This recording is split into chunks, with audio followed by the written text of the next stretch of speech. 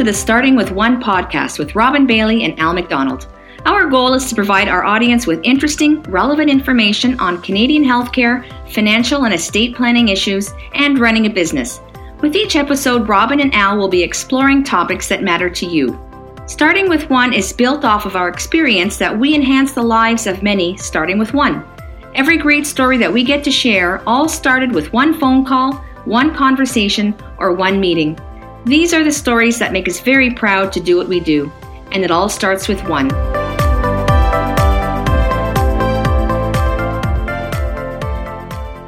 Welcome back to another episode of the Starting With One podcast. I'm your host, Robin Bailey, along with my business partner and co-host, as always, Al McDonald. Hello, Al. Hey, Robin. How are you doing today? I am doing pretty well, considering the times we're living in and the struggles that we're dealing with being business owners and entrepreneurs and everything else that's going on in the world. But I'm excited today, Al. We have a really important topic to talk about today. I really believe it's long been underserved, especially in the employee benefits market. And I have some personal experience with obesity in our family, and I see the struggles. So we're really pleased to have Dr. Sasha High on the show. Welcome, Dr. High. Hi, Robin, and hi, Al. Thanks so much for having me. Great to finally meet you. I'm saying it in quotes, in person, over Zoom. Seems like all our meetings are over Zoom these days. I'm just going to go quickly over your bio because you really have an extensive experience when it comes to the topic of obesity. I think it's important that the listeners can understand, your background. So Dr. Sasha High is a medical director of the High Metabolic Clinic. She was born and raised in Ottawa, Canada. She first undertook a Bachelor of Sciences from the University of Ottawa and then completed her medical doctorate and internal medicine residency at the University of Toronto. She served as chief medical resident at Mount Sinai Hospital in her final year of residency. She is certified as American Board of Obesity Medicine Diplomat. She also holds a lecturer appointment with the University of Toronto. Dr. High has a special interest in nutrition and has taken several courses through the Arizona Center for Integrative Medicine and the Noakes Foundation, and she has experience in treating metabolic diseases rooted in insulin resistance using low-carb, high-fat, ketogenic diet, and intermittent fasting. Dr. High has undertaken mentorship and additional training in cognitive behavioral therapy. That's a big one these days, what we're seeing, especially with people during the pandemic, and acceptance commitment therapy, ACT, to help patients with sustained lifestyle changes. She has been practicing bariatric medicine since 2013, helping patients manage the disease of obesity and associated conditions. She is passionate about seeing people live their healthiest lives. And I love that last line. That's very similar to us. We want to help clients in any way we can to live their best life. And so I think what you're doing is incredible. So let's dive into it. And I think the obvious place to start, Dr. High, is what is obesity and why do we need to talk about it in the first place? Yes, great. Okay, well, obesity is a chronic medical condition. It's a real disease, and it's not just a problem of willpower or lifestyle choice. And I think that's the basic premise, premise number one that I want all of your listeners to understand, because we as a society still have so much bias when it comes to body weight.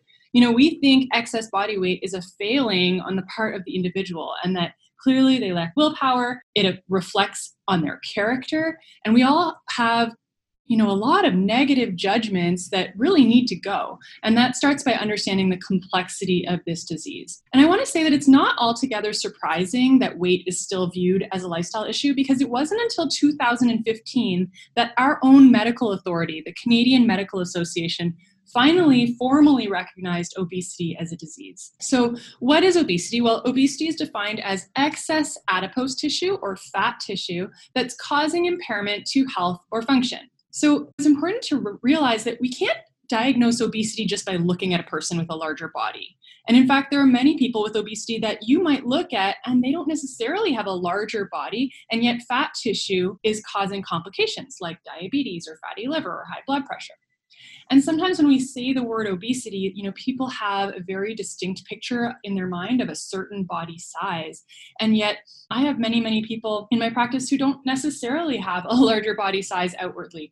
And likewise, there are some people who have larger body sizes that don't necessarily have health complications. So it's more complicated than just someone's body shape and size. You touched on an interesting point there, and it's something that I can speak to personally. And watching my brother struggle with obesity over the years, and you touched on the bias and people's perception. Maybe I can even use the word stigma.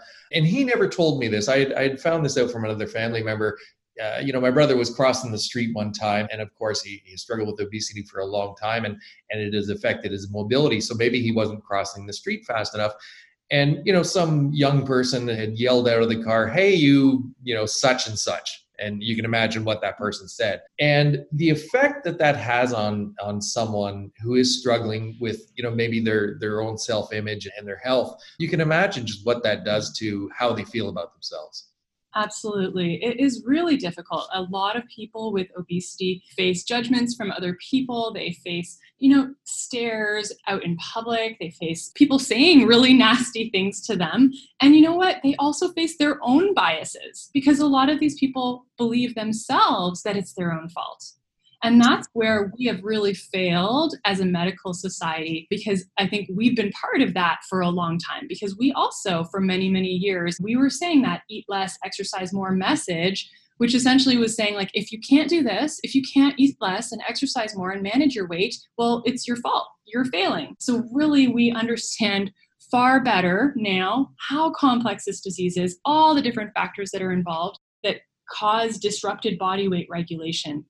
So let me give you, some examples of what is causing increased body weight in our society. Firstly, it's really important that listeners understand that this is genetically determined. So there is a strong hereditary component to increased weight. And, when we understand that, we can start realizing that it's not a person's fault. Then there's our environment.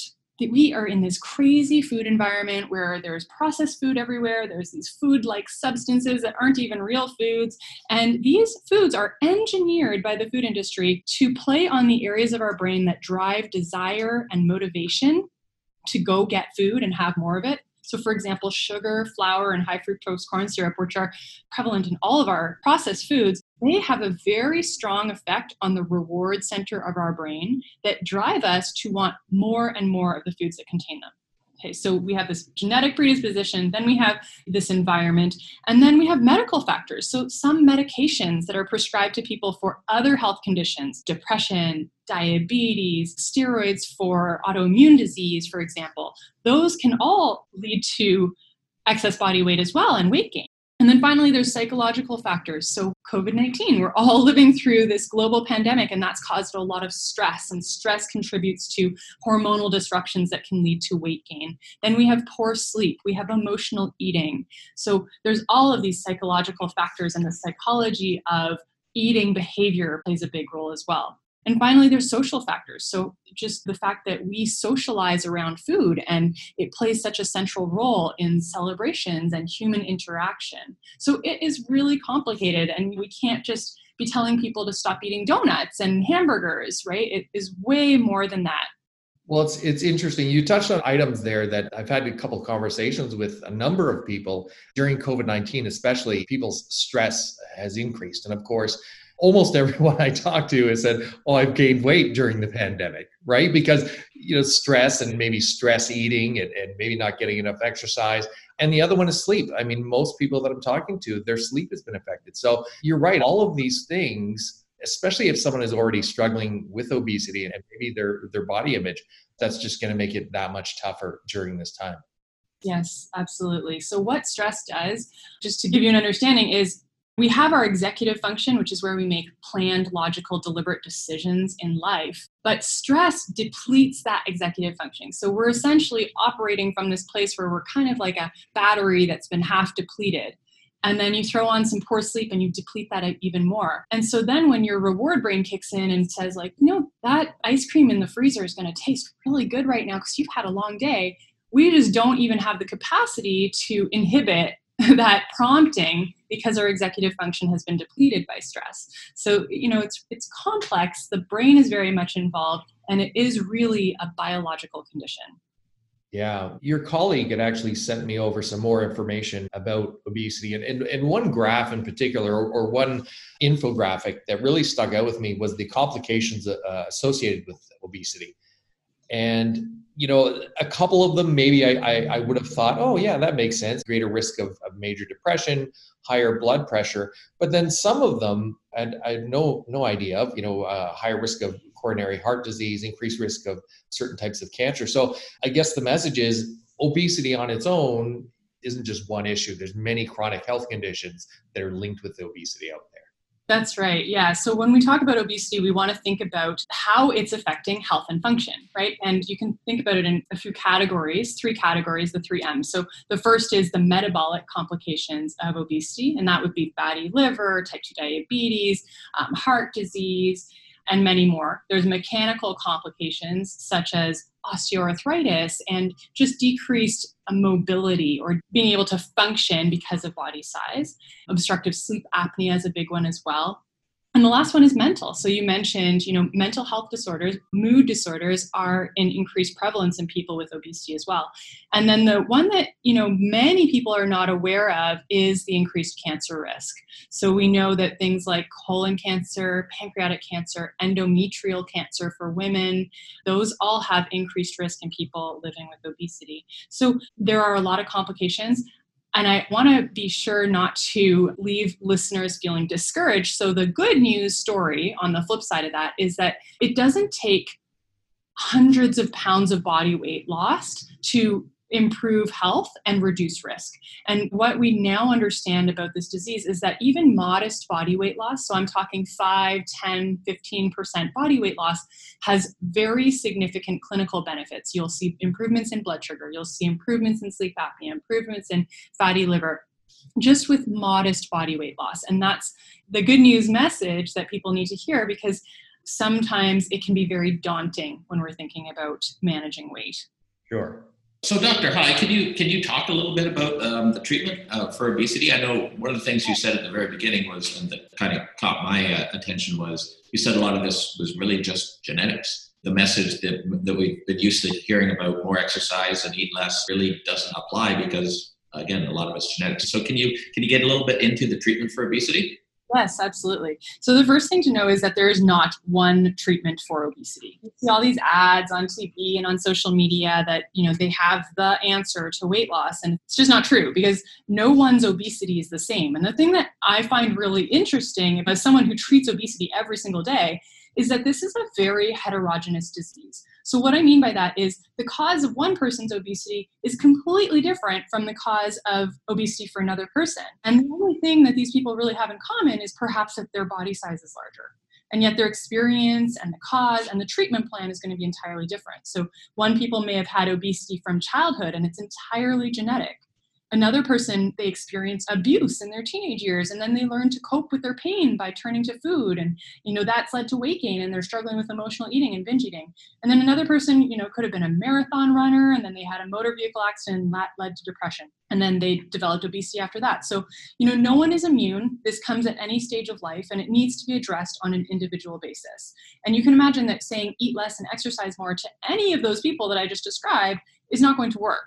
It's just not the right treatment. And that prescription has failed for many, many years, and it has failed many, many people. So number one, there's no one treatment. Number two, there is no cure for obesity. And we talked about the fact that this is a chronic disease. It's typically progressive and relapsing as well. So that means that adults, generally will gain weight each year through adulthood, and unless they're really working to not gain weight. And then weight loss attempts are usually met by weight regain. And that's because our brain really defends against body weight loss. And there's a whole lot of physiologic responses to body weight loss that cause the regain. So when we think about effective treatment, we need to think about this as a long-term solution. If someone finds something that works to manage their weight and keep it stable, they need to continue that long-term. The moment they think, oh yeah, I've reached my ideal weight, I can go back to what I was eating before, that's the moment that their weight gain restarts. And, I can talk about weight treatment for obesity in kind of 4 pillars. So the 4 pillars are, number one, behavioral skills training. Some people will call that lifestyle modification. The second is mindset coaching, which some people will call cognitive behavioral therapy. And the third is medication. The fourth is surgery. So I'm happy to go through kind of each of those 4 pillars. Let's start with behavioral skills training. For many, that's sort of a euphemism for eat less and exercise more. Count your calories, make a deficit, hit the gym, go for a run. You should be able to manage your weight. But learning behavioral skills for managing your weight long term is about finding a healthful dietary plan that works for you, that works for your family, that works for your lifestyle, one that you can stick with long term, learning to make mindful choices when it comes to food, reading labels, figuring out what foods are really triggering you and maybe you need to avoid. Behavioral skills also is about learning to incorporate activity into your daily life. And that doesn't necessarily mean hitting the gym. It might just mean you schedule a walk 3 times a week, for an hour. Or you make sure that every night you're going to bed at 11 p.m., for example. So that's the behavioral side of it. That really needs to be backed up with the other 3 pillars, because unless we understand that the brain is going to fight healthy behaviors because we are evolved to seek pleasure, avoid pain, and do what feels good in the moment. That's just how our brain has evolved. So we need to back up all of that with addressing mindset, possibly medication, and then surgery. So when I say mindset coaching, the reason I call it that is because we need to address the psychology of eating. But when we say cognitive behavioral therapy or psychotherapy, I feel like that just makes it really unattainable and inaccessible to a lot of people. Because the fact is that there are not that many psychologists or doctors who are providing cognitive behavioral therapy for weight management. And so many people are not going to be able to access it.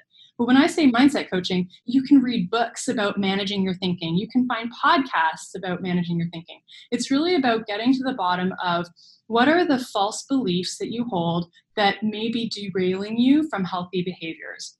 So I'll give you some examples. We will have thoughts that give permission to behaviors that really are not serving us well. Oh, you walked 30 minutes today, so you deserve to eat this snack. Right? So we have these thoughts, they sound very true, we follow through with them, and then that's leading to overeating, for example. So that's called a permission thought. And then the other category of thoughts are self-defeating thoughts. So, stepping on the scale and having the thought like, oh, you only lost 2 pounds and you've worked so hard at this. Like, what is the point? This is hopeless. You're never going to lose weight. I'm not going to keep doing all this hard work. So that's a self-defeating thought. And inevitably, these kinds of thoughts will really derail people from their weight management plan. So when we start to recognize our thoughts, notice them, then we can start to decide, is this thought really serving me or not? And is it a thought that I want to give power in my life? So that's kind of what I mean by the mindset coaching piece. Pillar number 3 in weight management is medications. So in Canada, there's 3 approved weight management medications available. And these are medications that treat the underlying biology that contributes to weight gain. 2 of the medications, the more effective ones, actually act on the brain in the areas that control our energy regulation, weight regulation, and our drive to eat. So they affect the central control of weight.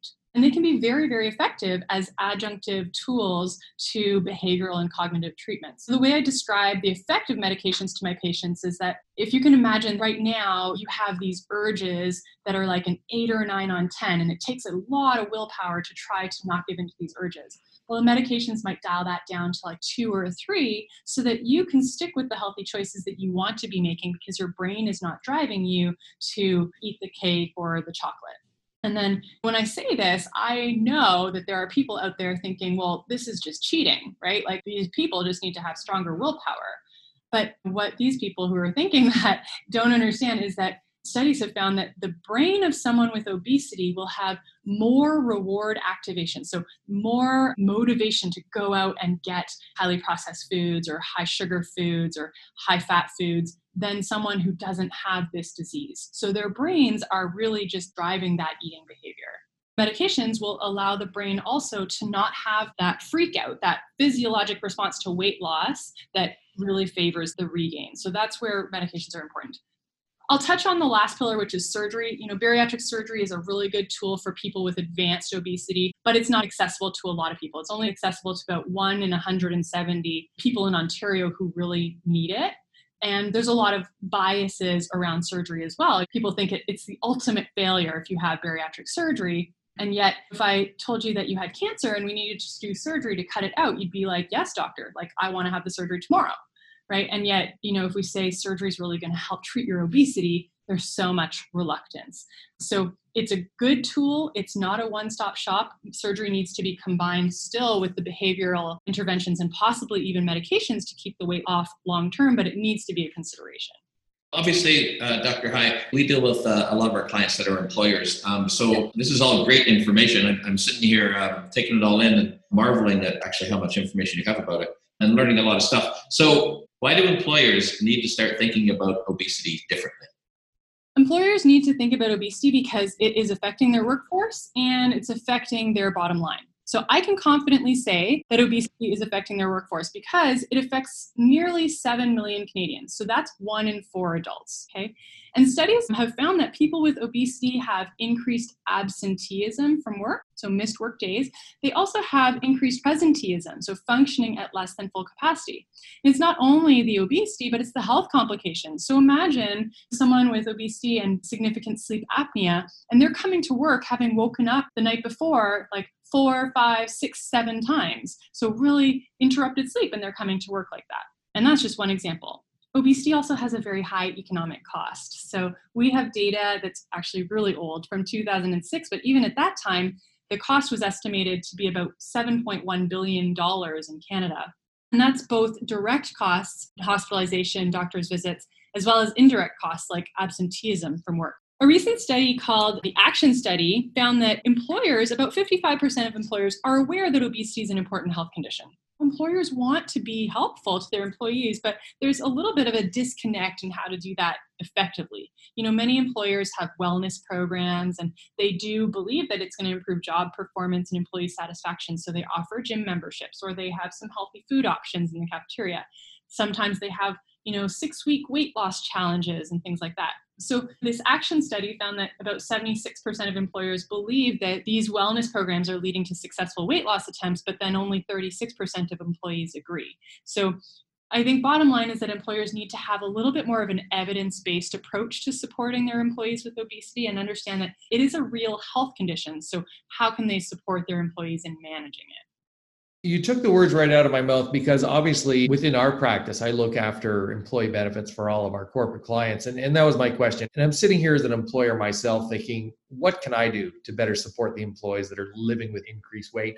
Because you're right, Dr. Hai, if it's 7 million Canadians, and that number is staggering to me, then almost every client I'm dealing with likely has someone struggling with obesity within their firm or a dependent of theirs that's struggling with this. So employers definitely need to find ways to better support these plan members. Yeah, absolutely. I think employers really need to start by looking at their benefits plan. If we recognize this is a real health condition, then we need to have coverage for the 4 pillars. And one of the biggest challenges that I face every single day with my patients is getting access to the care that they need because their benefits don't cover it. So, for example, they need to have a multidisciplinary approach. This is not just go to your doctor. This is go to your doctor and receive support from a registered dietitian, and possibly you need a psychologist as well. And so the benefits plan really needs to provide coverage for those additional supports. And then the benefits should really cover the weight management medications. There are still many insurance companies that lump these medications into the lifestyle category of drugs. My patients can't get coverage for them. And that is a huge problem. And it doesn't make any sense, right? So companies are going to cover the diabetes medications and the high blood pressure medications. And yet, if we treat the underlying obesity, even with a modest weight loss, we can see improvements in those other health conditions. So I think these small tweaks with the benefit plan to provide better evidence-based coverage can really make a difference for employees to get the care that they need.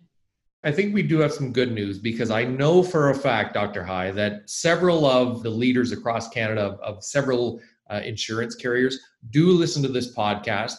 So all of you who are listening, pay attention. This is a real health concern and certainly something we should be addressing through employee benefits because you're absolutely right. Generally, or in the past, this has always been covered under lifestyle medications, which, as you probably have found out, Dr. Hai, isn't covered a lot these days. Right. You're right. A lot of people are going to be lacking the coverage that they need. Yeah, absolutely. Well, listen, thank you so much. I don't want to take too much of your time. I really appreciate you coming on the show today. What's the best way for people to reach out if they have any additional questions or they themselves or have a dependent who is struggling and need to access some help? Absolutely. So people can find me through my website. The clinic website is called highmetabolicclinic.com, and my info is there, the clinic information. We love helping and supporting and treating people with obesity. My mandate is to provide excellence in this sphere of medicine, because I think that it's traditionally been treated by the commercial weight loss industry, and it needs to be treated properly as a proper medical condition with evidence-based care. So we are really passionate about doing that with excellence and compassion. So my website, again, highmetabolicclinic.com. That is awesome. I love your message. I think the work that you're doing is fantastic. So that does it for another show today, folks. I really enjoyed today's conversation. I hope you did too. As always, we appreciate your feedback as it helps shape the direction of the show. Please feel to reach out to myself, Al, or Dr. High if you have any questions, or join the conversation on LinkedIn. Or remember, it all starts with one.